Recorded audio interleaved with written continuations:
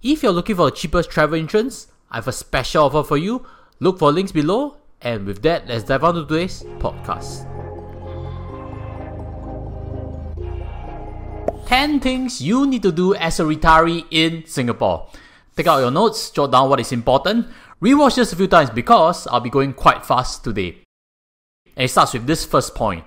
Know how much you have in your CPF. Inside CPF all these years, you realize you have your CPF ordinary account, special account, and MediSave account. When you turn the age of 55, there's this new account called retirement account, which is meant to provide you some passive income in your retirement years. We'll get to that in a while. Once you're above the age of 55, if you are reliant on your CPF OA to pay for mortgage, this could be a problem.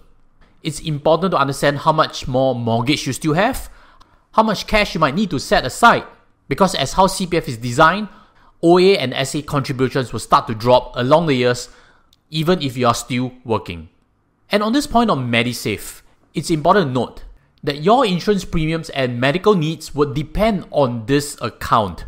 So along these years, as you grow older, you would realize that your integrated shield plan premium is increasing. Do always check that you have enough in your MediSave account. It pays 4% of interest.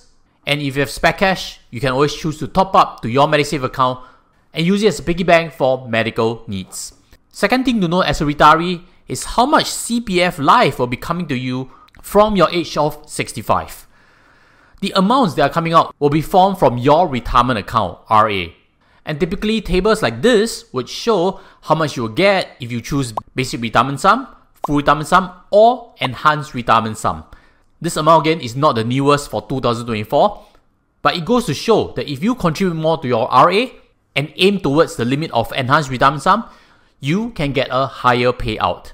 As of this moment, I've also shared on Georgetown Finance Summit that topping up to retirement account doesn't seem to have a lot of incentive.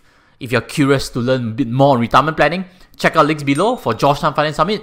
These are snippets of what I shared with audiences, and we had a full house back then. Point number 3 on what to note is wills and CPF nomination. Now I lump these two together because they manage monies, correct, when you pass away. But I'd like to draw some attention to this point.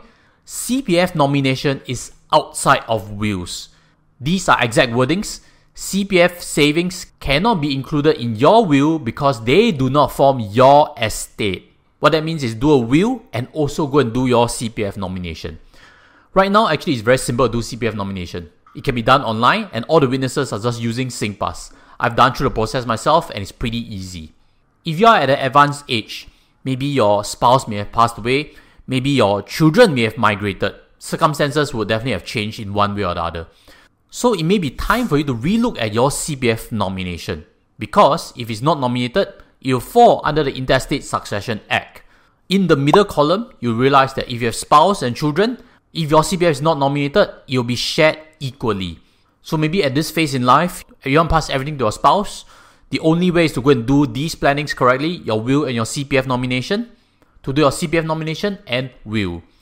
And with regards to wills allow you to list down your assets. And again, if you're unsure on how to do up your will, you like a referral, drop me an email to joshtan.tap, this is your parent, joshtan.tap@gmail.com.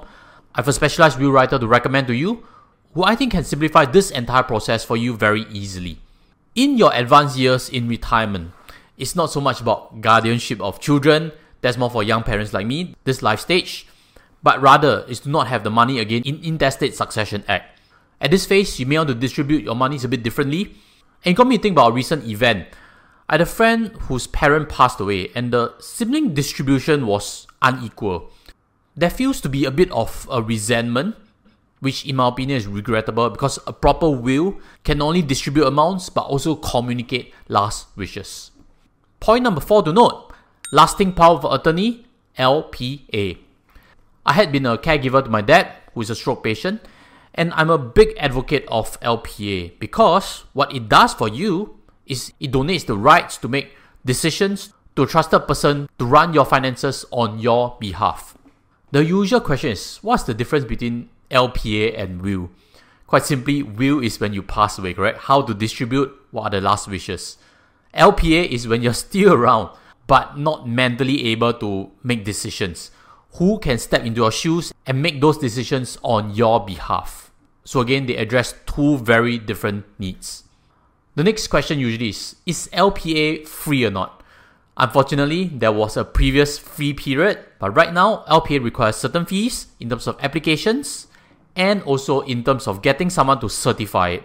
The person certifying can be a doctor, lawyer, or a qualified personnel. In your retirement years, it is important to make sure that your LPA is done because you can have money. But if you do not do LPA and you become a stroke patient, for example, no one can really make use of the money for you to take care of you, and no one can actually make property decisions for you.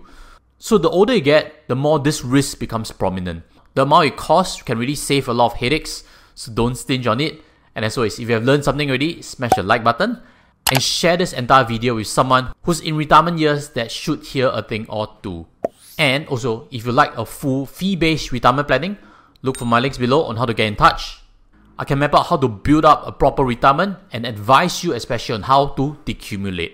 Point number 5 on what to take note as a retiree is AMD and ACP.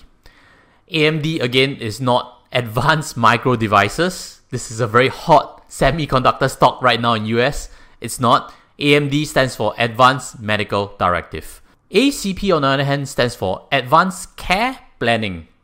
So what's the difference between AMD and ACP? ACP is not a legal document. It's an ongoing communication for patients to bring their families together to explain what they wish. Both of them are tools to indicate your preferences for medical care for future contingencies when you're not able to make decisions.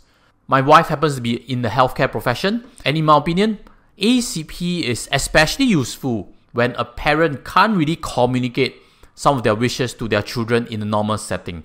Therefore, a clinical setting comes in to facilitate discussion. Again, ACP is not a legal document, but AMD on the other hand is an official one. If you read over here, it states if I should suffer from terminal illness and if I should become unconscious or incapable of exercising rational judgment, this is my decision on life-sustaining treatment. At this stage, in my opinion, I value the use of LPA a bit more than AMD, although they fulfill different objectives, because in my opinion, AMD, if you are okay to put your life decision in someone else's hands, it may not be that crucial. But on the other hand, LPA is a bit different. Children might want to help make decisions on money and house, but cannot. They are stuck. LPA gives them the power. It solves financial problems and squabbles. Let's go on to point number 6, which is to properly manage your insurance.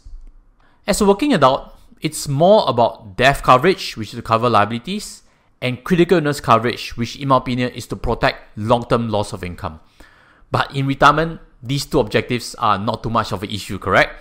There's no more liability, hopefully, and there's no more income. Retired already, what? So the key insurance to hold on to is actually in the medical insurance. Something I mentioned on point number 1, which is know exactly how much you have in CPF. Not only that, know what is your medical insurance coverage and the benefits it delivers to you. Integrated shield plans have been changing a lot in the last 3-4 years. In my field of work, I've also seen before lapses in policies because when you go to a different age band, there could be cash premiums coming in. And very often people neglect letters of outstanding premium because they assume everything was tied to MediSave.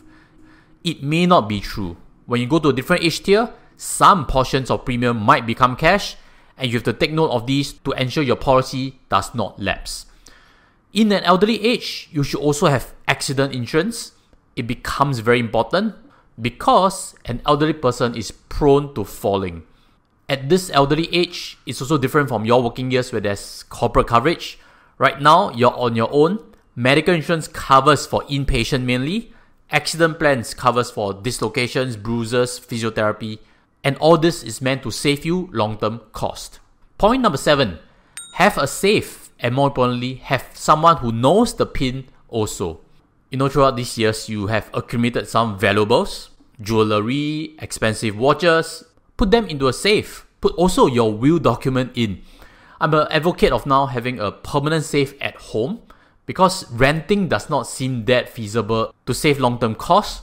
And I believe that when I'm older, I'll definitely buy one to install at home. The second part again is to remind someone of the pin to the safe so that in the event of your passing away, at least somebody can retrieve the things that is inside. Point number 8, have a joint account with your child or surviving spouse.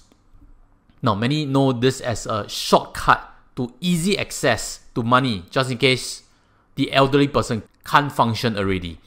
Having someone as a joint account holder allows them to help you make payments, verify payments, and move monies in and out for day-to-day needs. So the key part you need to do as a retiree is to ensure that there's enough money inside and communicate to your joint account holder what to use it for. Point number 9, simplify your finances. Now, along these years, if you've been doing well, you may have multiple bank accounts. OCBC, DBS, UOB, Citibank, etc. and etc. I've seen before people with 10 accounts who have lost track on some of their accounts because when there's a promotion, they sign up, they put small amounts in, and along the years, they can't suddenly remember they used to have an account there. Take note again, in your advanced years, your mental ability is different. You would forget things. It's normal. So what I'll suggest is start to close these small accounts, merge them because it's very difficult to manage everything. You can't even write down all your bank accounts if you have 10 into a wheel that easily. More crucially, when you pass away and your executor doesn't know that you have a bank account in XYZ bank, then there's going to be a problem, correct? So what I'll suggest is to merge all these small accounts into a joint account and prepare for contingency. When you are dependent on a person who can be a child, nephew, niece, they are also busy and stressed. And if you're unwell, they have to manage maid, doctor's appointment, buying diapers, buying medicine, etc. etc. The last thing they need is to face problems managing your money.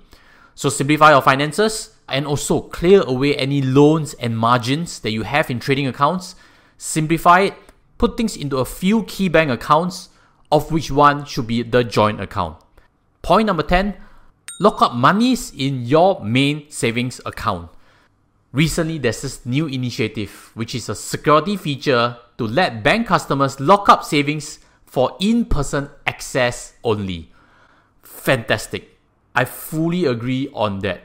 If you're well-to-do enough, what you need is just a bank account that can manage month-to-month expenses, but the majority of savings should be locked up and not easily accessed so that you can be safe from scammers, correct? Now, as mentioned in this article, by setting a DG vote, customers can limit the risk exposure to their monies and they will be required to access it only with an ATM or at the bank counter. You know, at a recent Google Creator Summit, I've actually asked Minister Sun Xueling, could we feedback to CPF to have some locks in terms of money? Because CPF, when you have above full retirement sum, your OA and SA can be redrawn, correct? That's actually how some people got scammed. So I think the answer now is yes. I believe in a matter of time, this opt-in feature for CPF would also come to fruition. So again, if you have learned something or agree on some of the points, help me smash the like button so we can reach a bigger audience together.